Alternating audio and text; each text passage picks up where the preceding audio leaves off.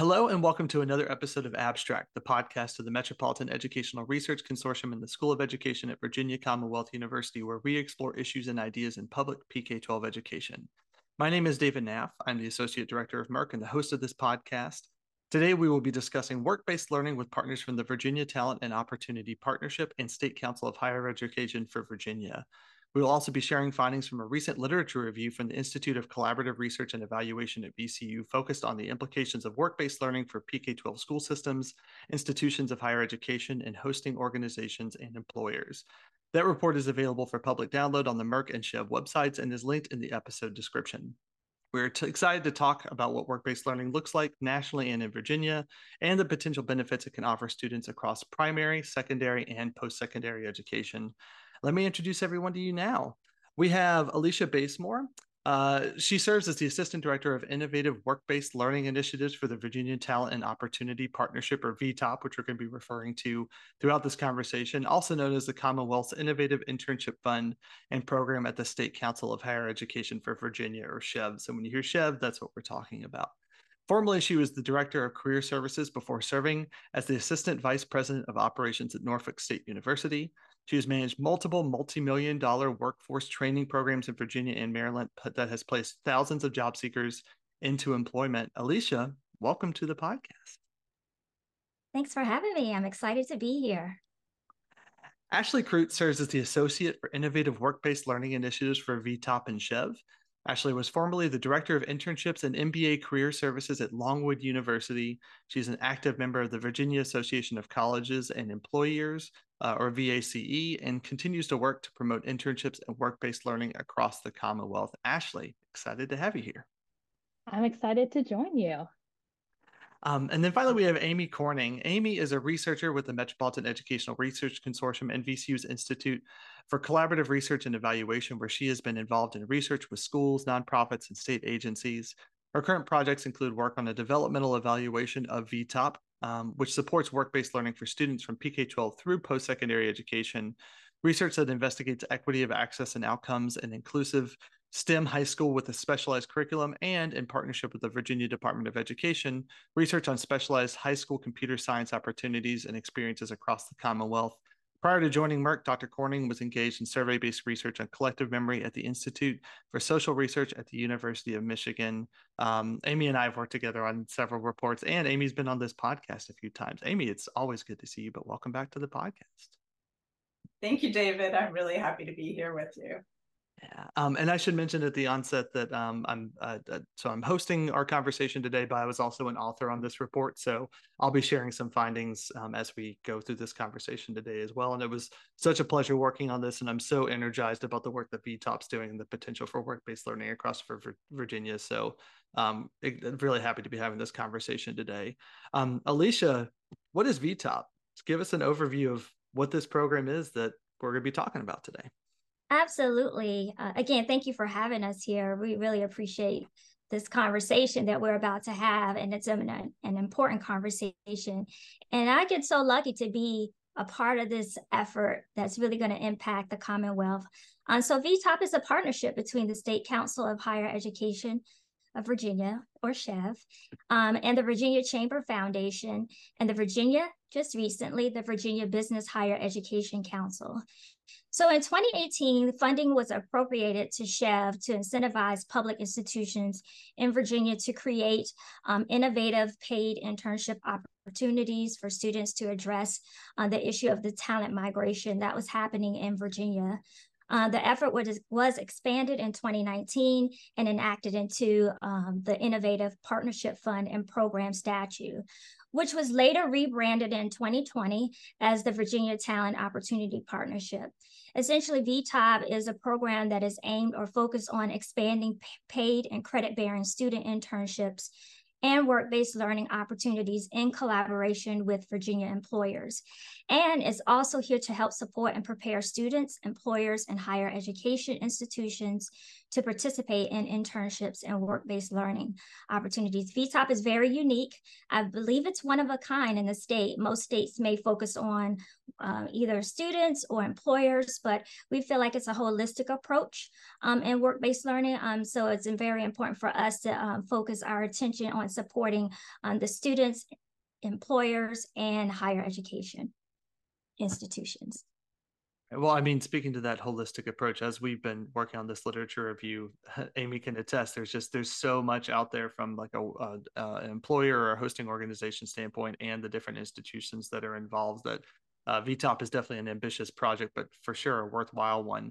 And when you talk about, I think you said talent migration or worker migration, can you just explain what that is and how that's sort of one of the motivators for an initiative like VTOP? Yes. So Virginia discovered that we did a great job of recruiting students and training students as far as education is concerned, but the talent was migrating to other areas. So we were losing our talent. Essentially, we had a brain drain. So we wanted to mitigate that. And one way to do that was providing opportunities for students here to explore opportunities, careers, or internship opportunities. So that we really wanted to distinguish ourselves as a place where students wanted to see themselves live, work, and play. And so one opportunity in doing that was to create resources that could help employers to expand internship opportunities. We feel like it was a great opportunity for students to explore what they potentially would like to do, both from K through 12 perspective and from a higher education perspective, and for them to just kind of test the water, and then build these relationships with employers and essentially convert them into full-time employees. Gotcha. So we have talented students in Virginia. We'd like to keep them here if it's possible. That makes a lot of sense. Well, Amy, so all this is really based around the idea of work-based learning, which we have learned through the research is a very complex term. There's all kinds of definitions associated with it. Can you give us an overview of what work-based learning means? Sure. It is complicated, and work-based learning, I would say, has two meanings that are somewhat distinct, but often used in a kind of intertwined fashion. So on the one hand, it really refers to a particular type of educational approach that gives students opportunities for hands-on experiences in real-world workplace settings. So it's a kind of experiential learning that's tied to the workplaces and to authentic tools and tasks. And that meaning of the term work-based learning is supported by learning theory, which has kind of long supported the idea of experiential learning, suggesting that students really benefit when they have the chance to apply knowledge that they've gained in the classroom to concrete tasks in new situations, and then get the chance to reflect on those experiences. That's a process that makes learning more meaningful and increases the integration of new knowledge with prior knowledge. And those insights aren't new. They've been around, since the early 20th century, the work of people like Dewey and Piaget, but they've all received new attention in connection with work-based learning. And I think that those ideas have been really important to help people understand that work-based learning isn't just about a young person getting a job. It's an experience that really has to be structured in a way that connects the learning from the classroom to the students' interests and to the workplace, and provides opportunities for reflection.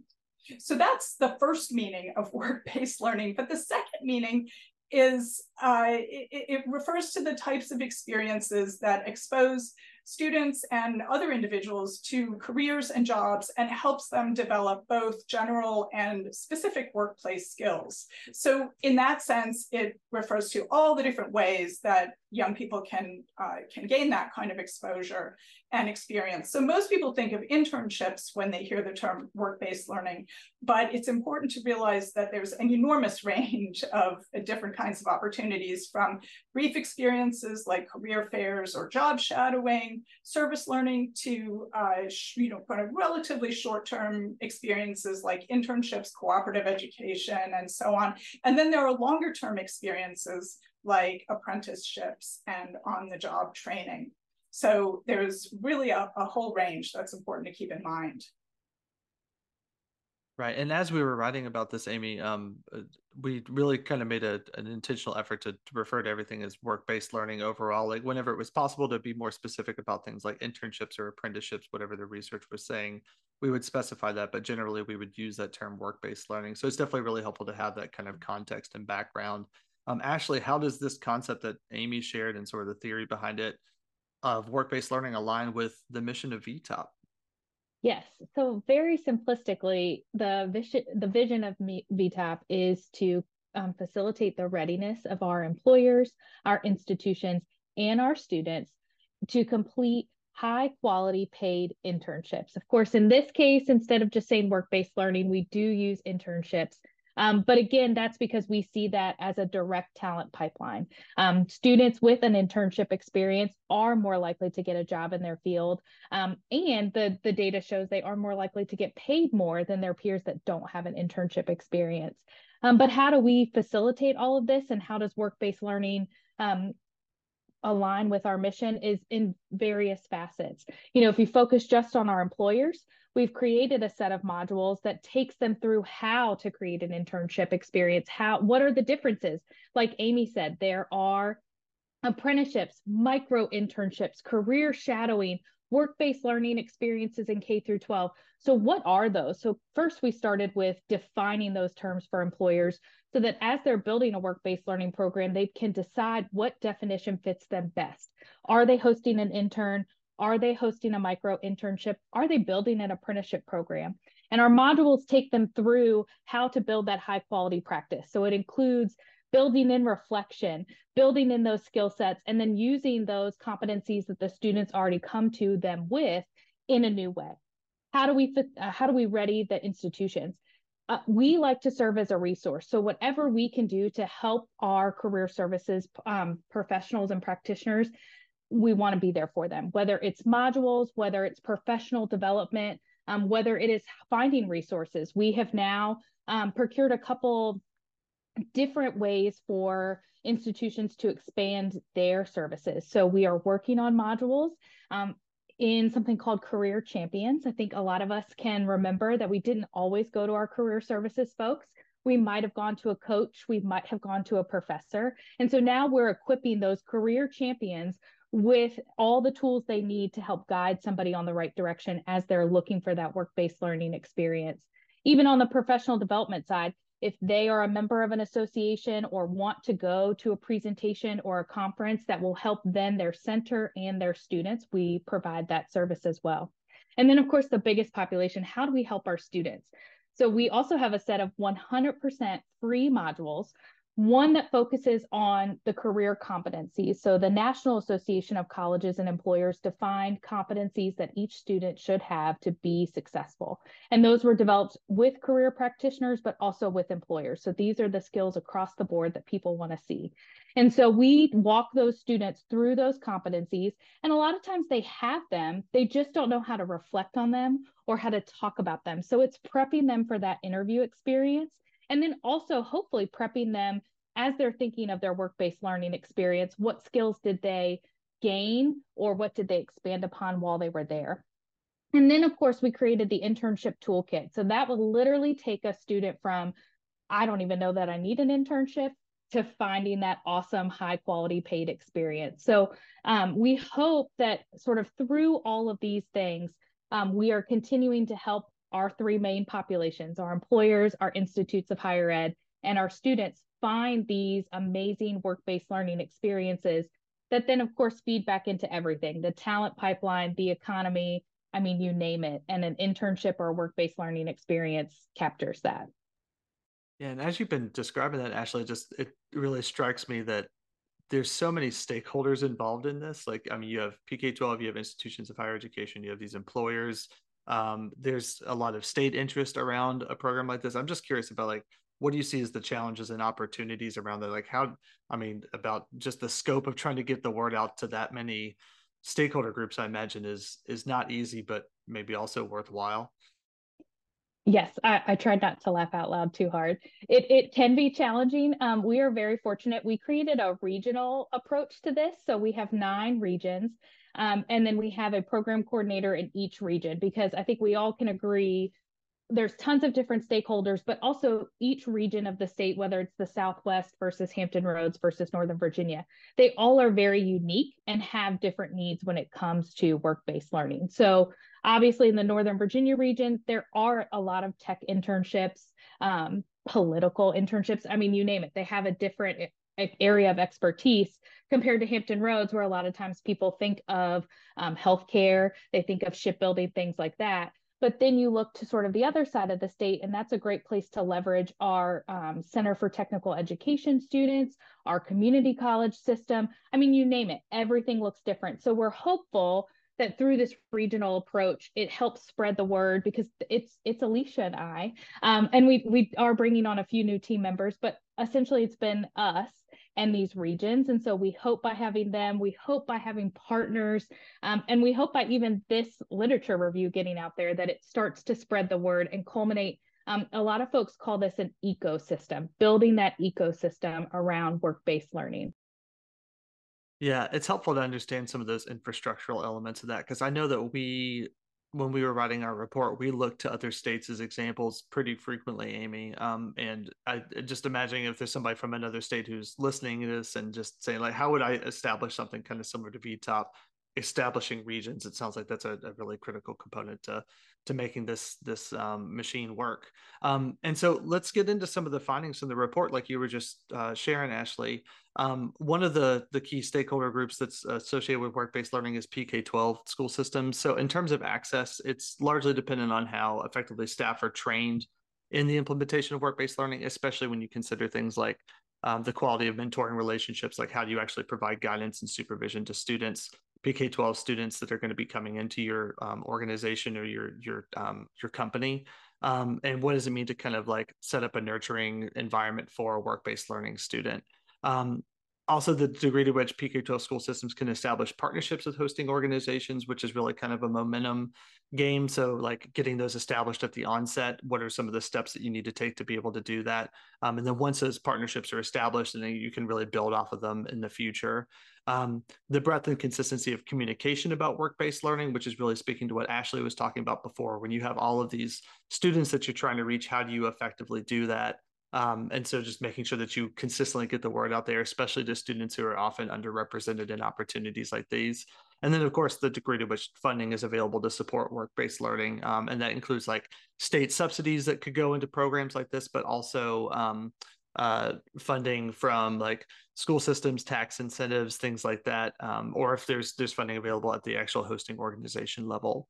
In terms of the quality of work-based learning in PK-12 school settings, it's often built on the quality of mentoring relationships, and that's not true just in PK-12 settings. It's also for institutions of higher education. So that showed up again and again in the research. The higher the quality of the mentoring relationship, the better the experience students had with the work-based learning opportunity. Also, the degree to which those experiences are connected with school curricula. So ideally, you wouldn't want work-based learning to be an entire departure from what students are learning and experiencing in school. You want there to be some sort of connection to what they're actually learning in the classroom. One good example of that is we work with a program called Throwing Solar Shade out of Secure Futures, which is a solar panel company, and they provide an educational enrichment program that's connected directly with the students' curriculum to help them learn how to use solar panels and measure solar energy and heat islands and that sort of thing.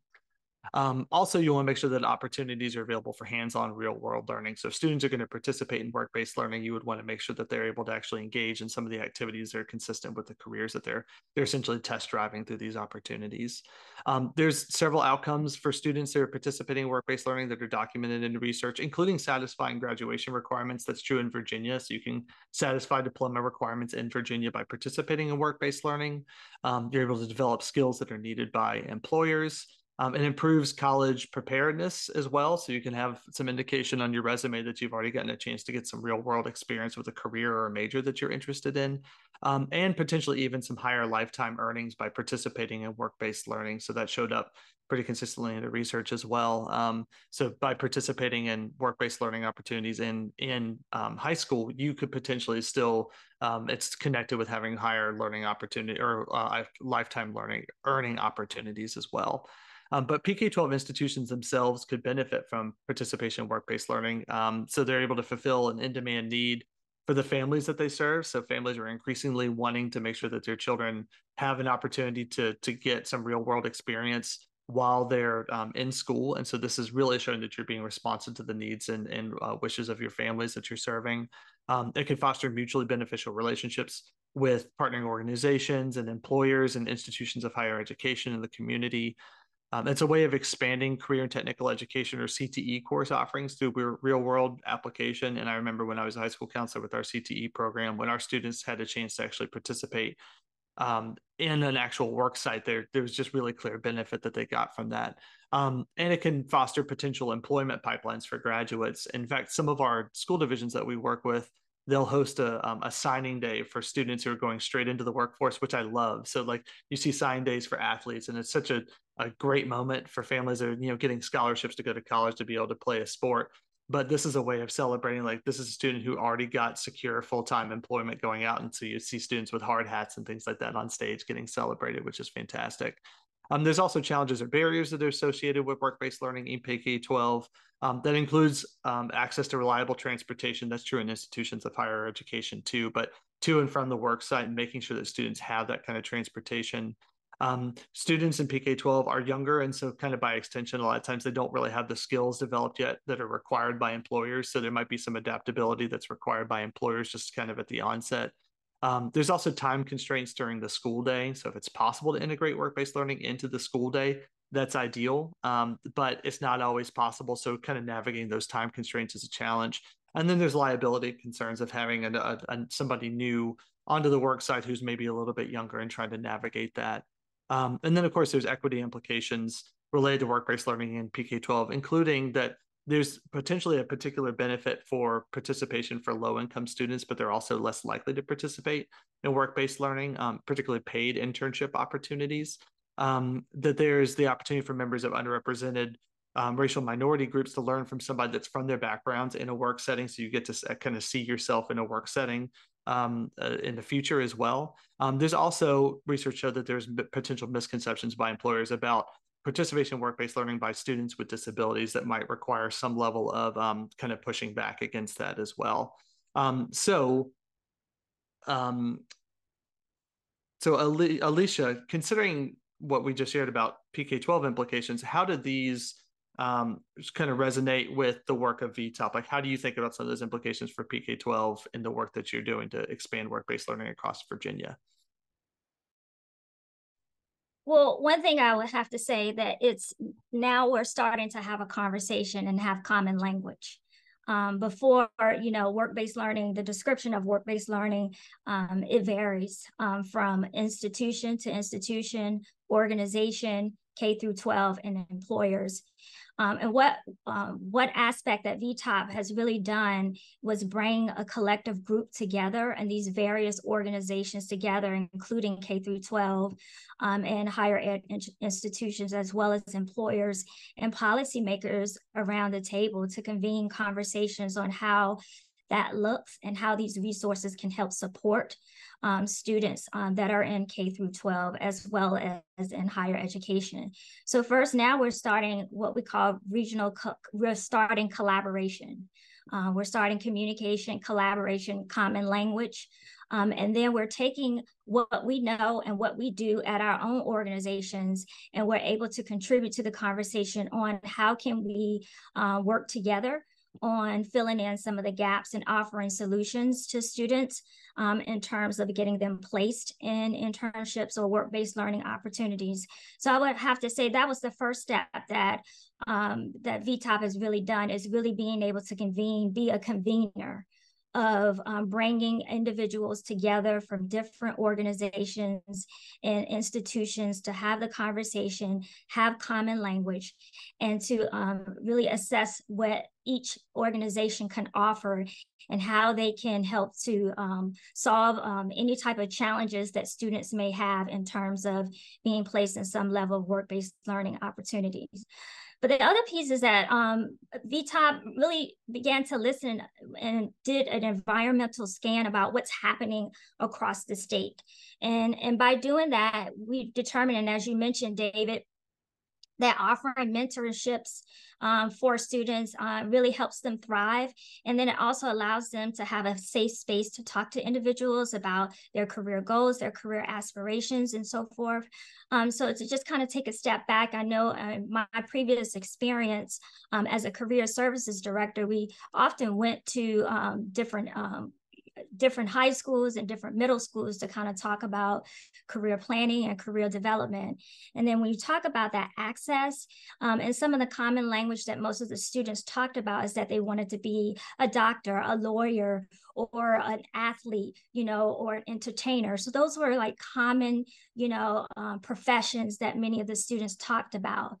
And so to me, that showed that there was maybe limited exposure and awareness of diverse industries that are in our state and across the country, right? And so being able to bring employers to those institutions to high schools to talk to students about different opportunities that are available in their immediate area, having conversations or offering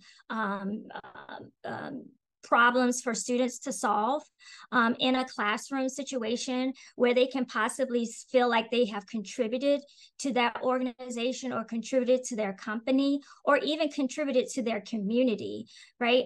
So those opportunities have presented themselves, and how that has been done is as Ashley mentioned regarding our regional collaboratives, is that we've been able to use the regional collaboratives to help convene these conversations and to help connect these employers with the high school students and with the high schools. So I'll take, for instance, at Region 5, the Hampton Roads area, they had an internship summit where they invited high school students as well as colleges and universities in that respective region. And there was just as many high school students at that internship summit as there were any college students. And so that was really pleasing to see the investment that K through 12 really has in ensuring that students are exposed to different career opportunities and exposed to sessions and workshops that can help build some of their soft skills, because that's an important piece for students to begin to develop. And if I have to point out this with VTOP, one of the areas that Ashley did mention as well is that our modules. So our framework has really been focused on the National Association of Colleges and Employers, the career competencies modules. So our career competencies are really the driver of what the work that we're doing and how we're sharing some of the resources with both high school and both through institutions. And so because we use that as the framework and we understand that skills are important factors that employers are looking for, so our high school students can actually use our modules. We've had many of them use the modules to learn about the different career competencies and to actually reflect on those career competencies and give them a leg up onto when they actually physically start to participate in an internship opportunity. They have some level of understanding what those competencies are and how they can articulate those competencies to employers as they begin to work in the workplace. So overall, I would have to say that VTOP has really been a convener of providing resources, offering solutions to challenges and gaps in terms of access and awareness. And so I would say that this effort has really been a collective effort, and it's not a linear process. It really takes a whole entire, and I go back to the process of being holistic. And doing that is really, it takes all of us collectively to work together in order to reach that outcome.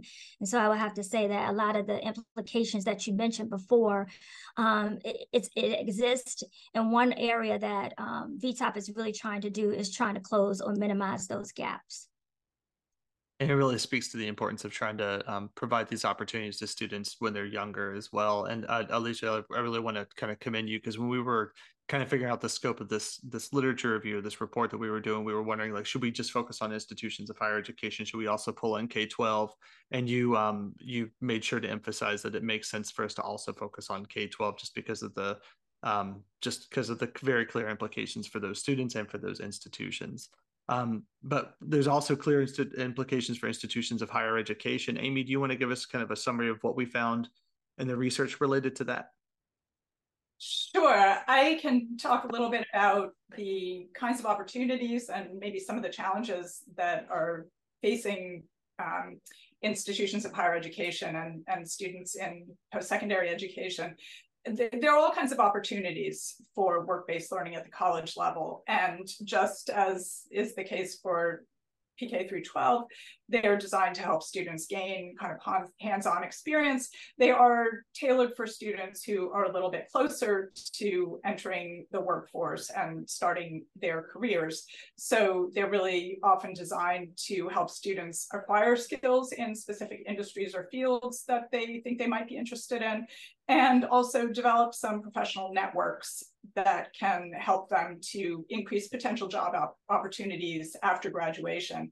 And in some cases, students have completed internships at a company or an organization and then later gotten a job with that same organization, which is wonderful when it all works out well. Colleges and universities are undertaking several different initiatives that have influence the kinds of opportunities that students have. And one main one that I want to mention is the transformation of federal work study opportunities, so that those kind of on-campus jobs that students have can do a better job of helping students to try out work in a field that may be of interest to them, or provide them with meaningful work that's related to their major. So that's an important initiative. The other thing I'll mention, of course, when we're talking about higher education, we are often talking about internships. And just as work and education have moved online generally, many internships are now offered as e-internships so that students can participate in them remotely. And I'll come back to that a little later. One pretty recent development is that internships have received attention as one of a set of high impact practices that have been associated with greater student engagement in the school experience and increased learning. And I think that has motivated a lot of schools to enhance their support for work-based learning and internships in particular in a variety of ways. And some of what schools are doing are kind of reinforcing from the other side the efforts that Ashley and Alicia have been describing. So schools are working to help prepare students by developing kind of workplace appropriate skills, sometimes referred to as soft skills, that are important for the student to have a successful and meaningful work-based learning experience. Sometimes schools are helping to monitor the quality of the internships. Internships are not always of high quality, and schools can sometimes step in to support the student, and that's an important role that I think is fairly new that they're playing. They're also helping students to identify the kinds of skills that they're gaining through workplace, work-based learning experience, so that those skills can then be reflected on the student's resume. And they're helping to guide students reflecting on the experience and just figuring out what their next career steps will be, whether that's pursuing another internship in a different field, tapping into an alumni network for, building their network in the same field, as I said, presenting the skills they've acquired on a resume or applying for a job. And then last but not least, some schools are able to provide financial support to students to help defray some of the travel costs that may be associated with internship participation, or even to allow them to take on an unpaid internship. I don't want to paint too rosy a picture. I really want to emphasize that the institutions of higher education that are able to do all this are the ones that are on a solid financial footing, that have all of the resources and staff required, which is a lot. Schools with fewer resources, and that includes many community colleges, aren't able to provide the same level of support. So there are real equity concerns just stemming from the type of institution a student attends, which is going to impact the range of opportunities for work-based learning that they have available. And then at the student level, there are further inequities in access to work-based learning opportunities. So internships and other opportunities are much more widely available for students who are majoring in STEM and business compared to other fields, especially the humanities. Mm-hmm. There are barriers to participation in work-based learning, some of which we've talked about here already. But I'll just mention a few other ones. There's, having a family and family responsibilities can prevent students from participating in an internship. Students who already are working at a full-time job and pursuing their education in the evening, internships may not be an opportunity for them. Being in a rural or remote location can make it hard, to just the number of internships in those places is fewer. And then, of course, Ashley mentioned the issues of transportation, resources, to travel for an internship or to take on an unpaid internship. So first-generation students and students from lower socioeconomic backgrounds may also not have the family connections and networks, and those are still a really important avenue through which students obtain internships. Some of those characteristics are associated with race and ethnicity. So there are really serious equity concerns related to access and participation in work-based learning by students who are racially and ethnically minoritized. And finally, not all employers are well prepared to provide a welcoming and supportive environment for a diverse group of students. So there's education that needs to happen on the employer side as well. And then just finally, the issue of online internships is a really interesting one because it, on the one hand, is a way of increasing access. It allows a student, who's living anywhere to participate in an internship. But at the same time, the online format makes it much harder for students to feel like they belong to the workplace, makes it harder for them to establish contacts with employees of the host organization. So I guess I'll just conclude by saying that no matter what the internship format is, to be successful for the student, it really has to be intentionally designed with the student's learning and development in mind. So I think there's been just enormous flourishing of work-based learning and a great deal of support from the higher education institution side, but at the same time, there are really important challenges that need to be navigated. Right. Yeah. So we might kind of instinctively think that internships are more readily available in institutions of higher education than maybe they are in PK-12, for example, but it sounds like there's plenty of complexity and maybe just that access is not always equitable in those institutions. And just to kind of connect one of the things that you said, like federal work study, we've had work study students supporting the work that we do as researchers with Merck for years now, and it's such a fantastic program, and we really enjoy that aspect. We learn so much from our work study students as well. So being able to leverage some of those existing systems, I think, is really important. Ashley, how do these implications for work-based learning in institutions of higher education that Amy shared, how do those resonate with the work of VTOP? It is our work. Amy summed up our work. It runs the gamut. These internship experiences, equity and access are always at the forefront of our mind because you're right. There are institutions that have everything. They can provide supplemental funding for those low income or no paid internship experiences. They are in a metropolitan area, so there is a plethora of employers. Maybe their school or institution is famous for STEM or business, and so of course their program is sought after, and employers and alums are coming to them and wanting their students. But then what do we do about everybody else? What do we do about the institutions that don't have a ton of resources or are in more rural locations, or their students, you're right, are first gen, are minority, are low income. I mean, you name it. And so every day, that is what we're trying to do. We are trying to bridge the gaps. We're trying to fill the gaps. I don't think there is, again, even back to the regions, there is no perfect answer for each region of the state. And I don't think there's a perfect answer for each institution. But I think the models and the services that we're providing put together the pieces, and you can make your own puzzle. You talked about transforming federal work study. You all have had federal work study students. Think about exactly what they were doing. That's an internship. So let's call it that. Let's not call it their federal work study position. Let's call it their internship. Or what happens with that federal work study student that we've had them as a freshman, we've been able to build their skill set. We're an institution in a rural location, or they're a student that is bound to us, whether it's because of funding, whether it's because of transportation, you name it. So let's build an internship experience for them. And I think, us being able to provide the grant funding for institutions to decide this program is perfect for us to scale up or implement this model.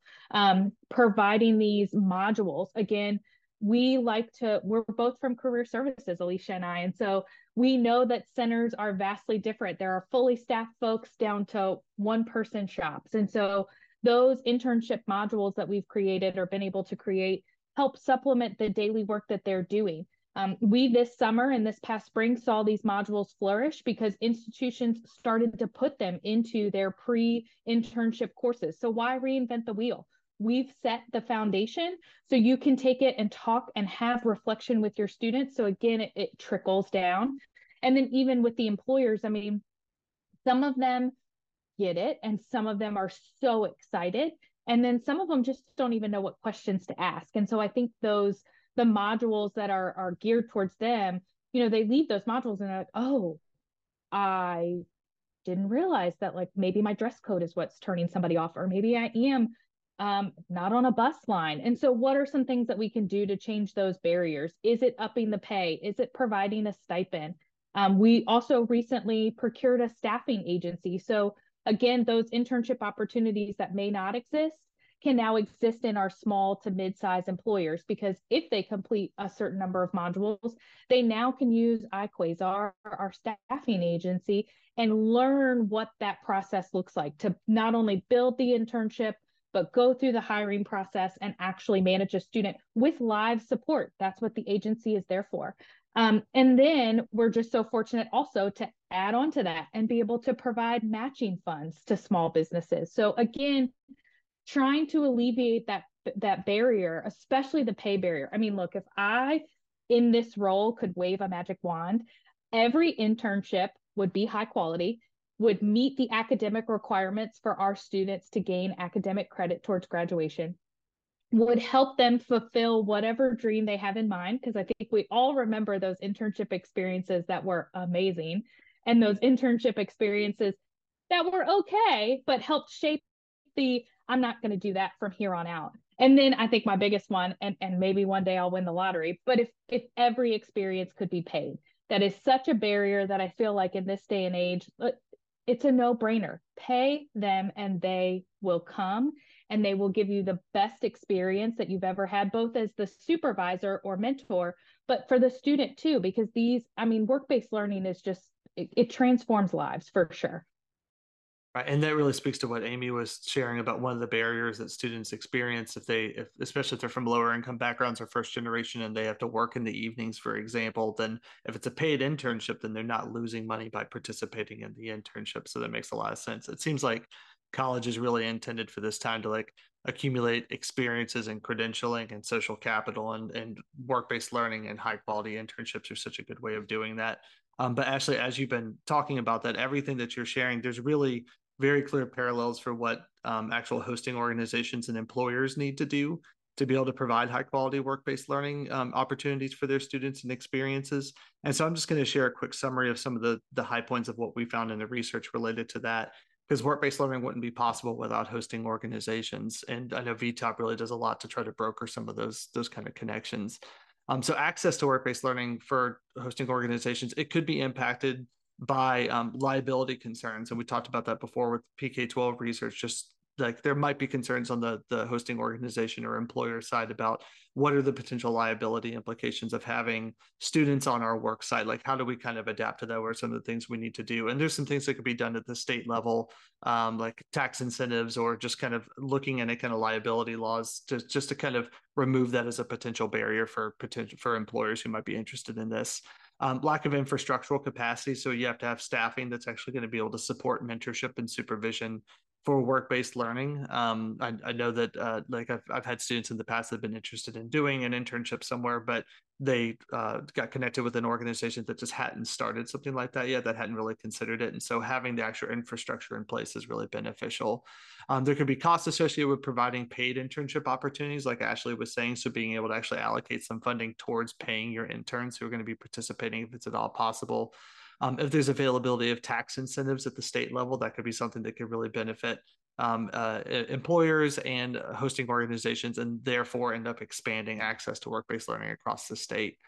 And in terms of the quality of work-based learning and hosting organizations, again, it's affected by the mentoring relationships. Like how well trained is your staff to provide high-quality mentoring relationships, which research really showed could be a way of kind of enhancing or edifying your job experience too. Like you get that kind of extra satisfaction of providing mentoring to a student, so it could really enhance the work that you're doing. So much of it really centers around the mentoring piece.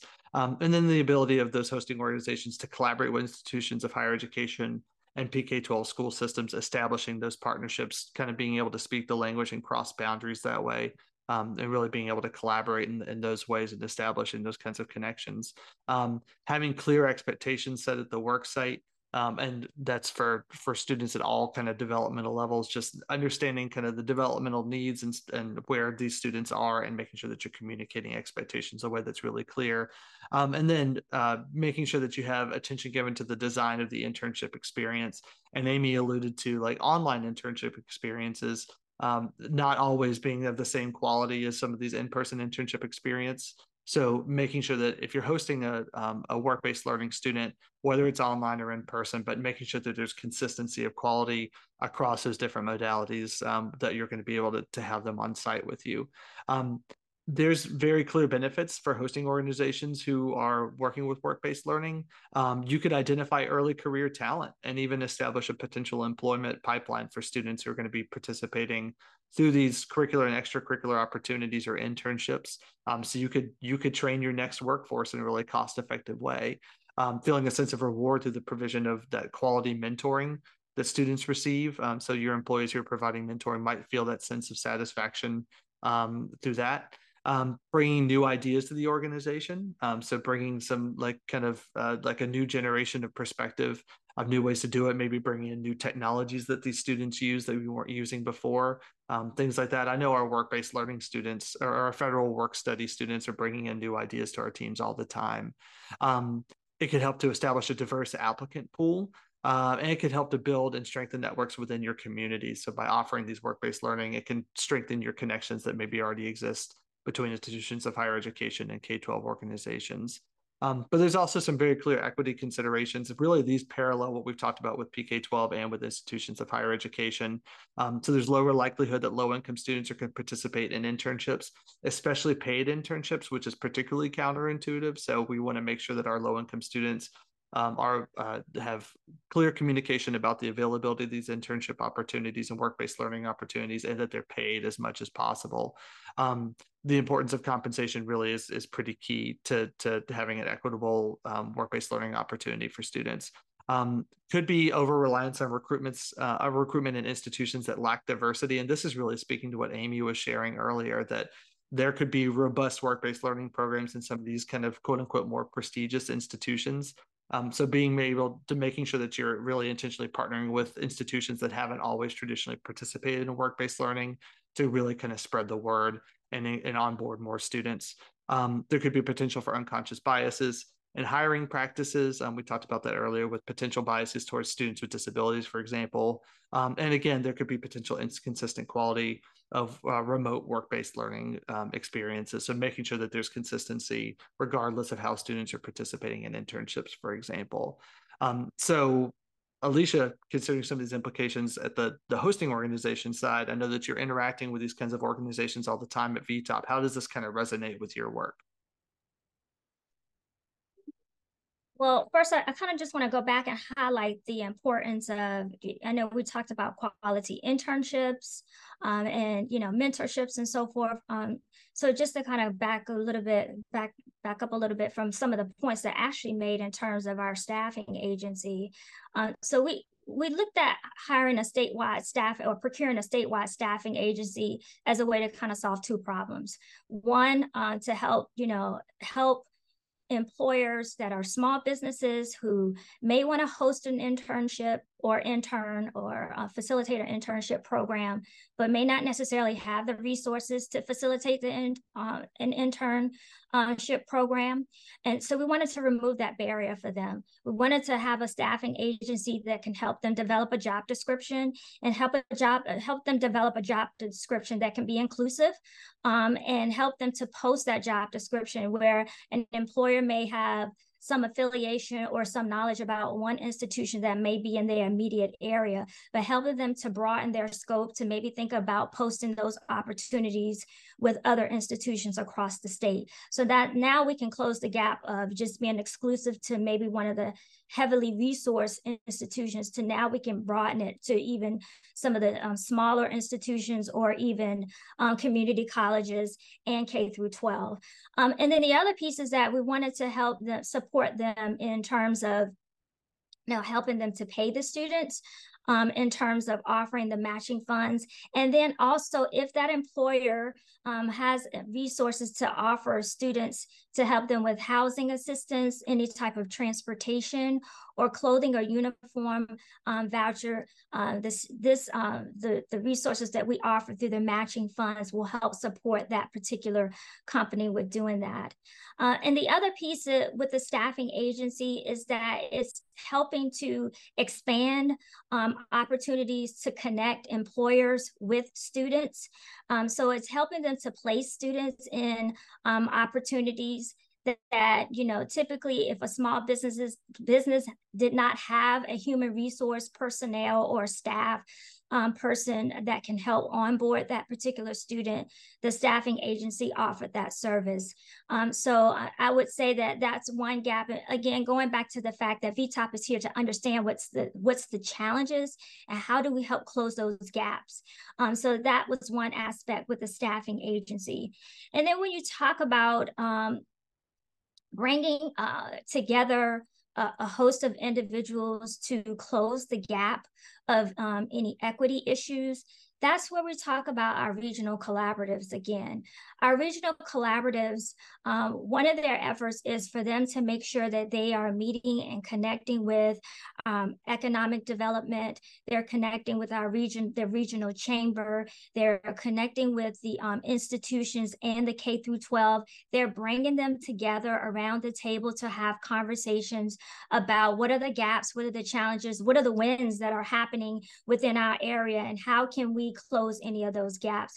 So that is one piece that I would say that really resonates with us, is that our regional collaboratives are able to bring together these stakeholders, again, to have this robust conversation to close the gaps, to make sure that we're helping to support our students and our next workforce. So we're really being disruptive in that process, and being disruptive in that process is really kind of breaking those barriers in those conversations, having regional events that are inclusive of all of those institutions, including K through 12 and also higher education, colleges and universities. Many institutions have worked in silos because we're all competing, or many of the institutions are all competing to try to get the employer to come to their institution to recruit their student.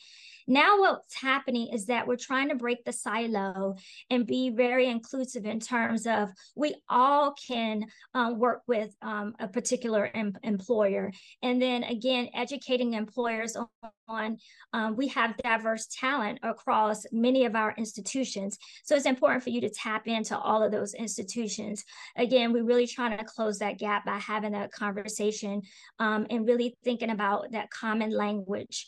How can we really help scale some of the offerings that's happening here, and how do we retain the talent here? And I would say that our regions are our first step in terms of making that connection from a student in a higher education institution or K through 12, because research has shown that a student will feel more invested in a community if they feel that they have a sense of belonging in that community.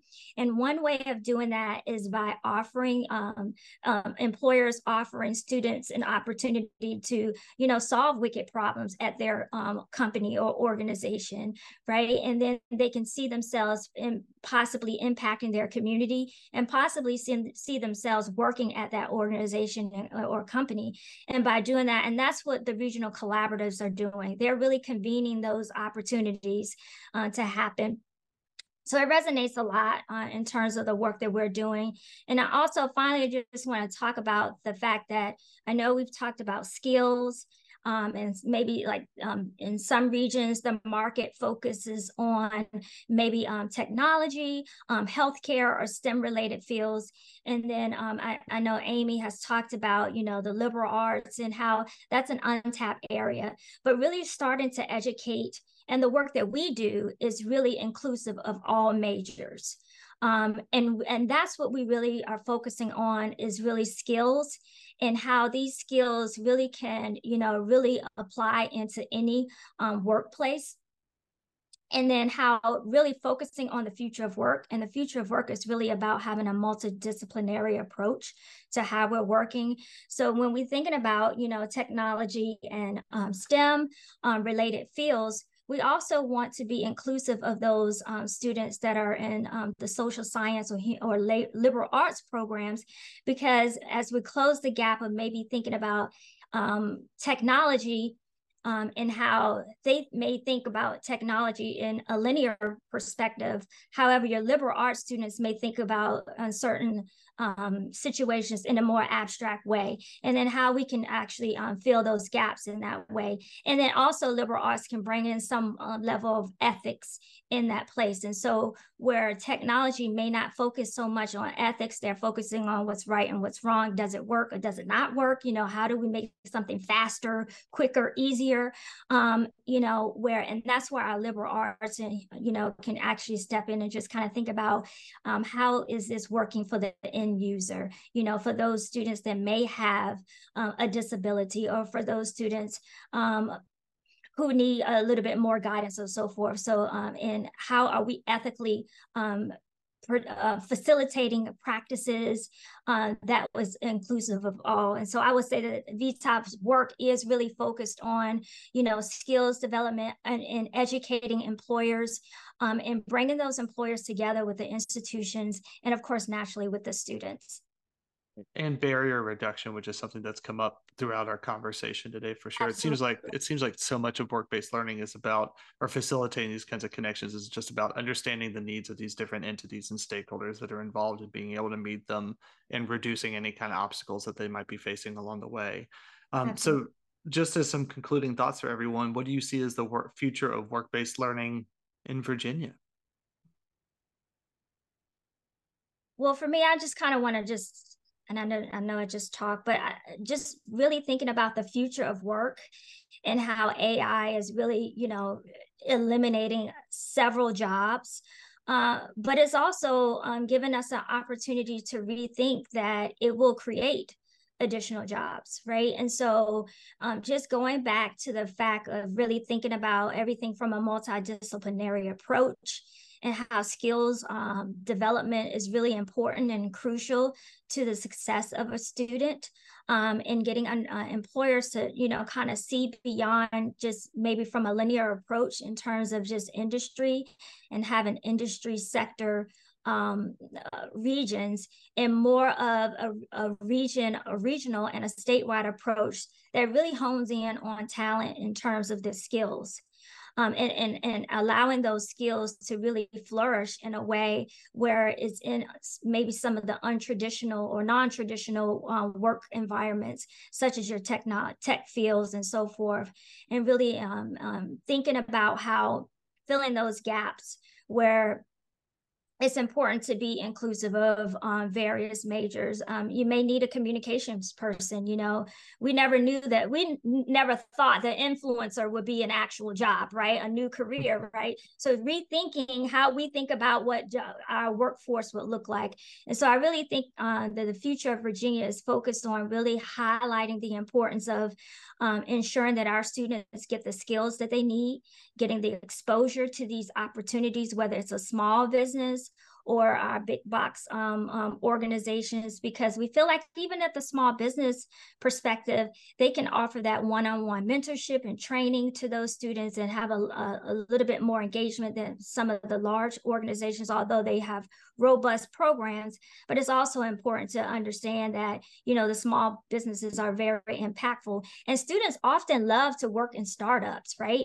And so it's important for us to help to facilitate those opportunities for those startups, because ultimately a lot of them want to start their own business as well.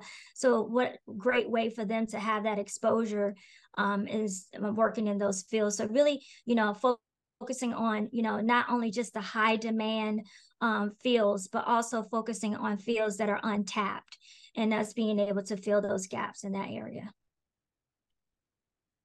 I think to Alicia's point, this is a systems change. This is getting people out of their comfort zone. But I think we're at a great crossroads in that people know we need this.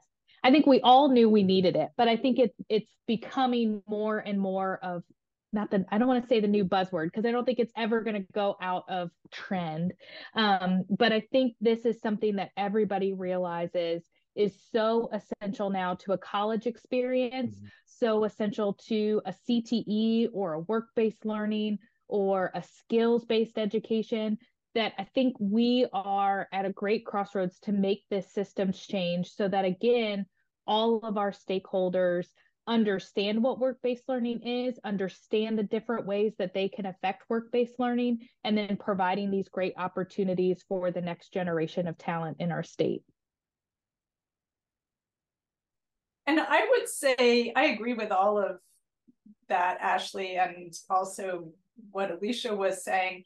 The thing that I think is really exciting is that as the nature of work is evolving and absorbing all these technological changes and the advent of AI, it's really crucial for educators and workforce training professionals to kind of have their ear to the ground in order to be able to anticipate what the skills are that students are going to need, what new types of jobs are being created, and the kinds of partnerships between industry and educational institutions that are exactly what VTOP is all about, I think are such an important part of this new landscape to make sure that students have equitable pathways to the skills and jobs that they're going to need.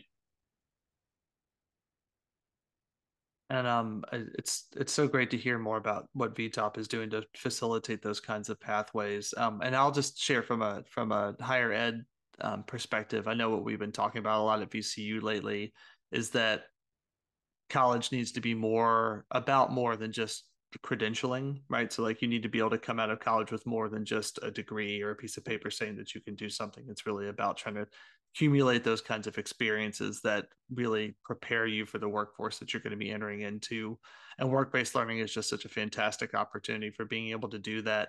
And it's really serendipitous that we've been working on this report, because at the same time, we've been trying to integrate more of this into our own work and bringing on federal work study students and having these kind of vertically integrated projects that give our students really that kind of real world experience with research, for example. So the timing couldn't have been any more perfect. And we're so grateful for this partnership and getting to learn more about the work that you're doing and to promote it across the state. And we're going to need to leave that there for now. But if you would like to read this report and learn more about work-based learning, you can find it linked on the episode description and on the MERC website at merc.soe.vcu.edu/reports. as well as the SCHEV website at chev.edu by clicking on Reports and Publications. If you would like to stay up to date on MERC research, resources, and professional learning opportunities, you can sign up for our listserv on our homepage. You can also subscribe and listen to other episodes of Abstract wherever you get your podcasts, including SoundCloud, Apple Podcasts, Stitcher, Spotify, and Google Podcasts. Our thanks, as always, to the VCU School of Education for supporting the work that we do at MERC, and to all of our partner school divisions, Chesterfield, Goochland, Hanover, Henrico, and Richmond Public Schools. Many thanks to Ashley and Alicia from VTOP and SCHEV, and to Amy from MERC and VCU Institute for Collaborative Research and Evaluation for this conversation about work-based learning and for your work on expanding these opportunities through students throughout the Commonwealth of Virginia. And of course, thanks as always to you at home for joining us. We hope that you will share this episode with anyone who is interested in promoting real-world learning opportunities for students in PK-12 and college. This has been another episode of Abstract, the podcast of the Metropolitan Educational Research Consortium in the School of Education at Virginia Commonwealth University, where we explore issues and ideas in public PK-12 education. Let's talk again soon.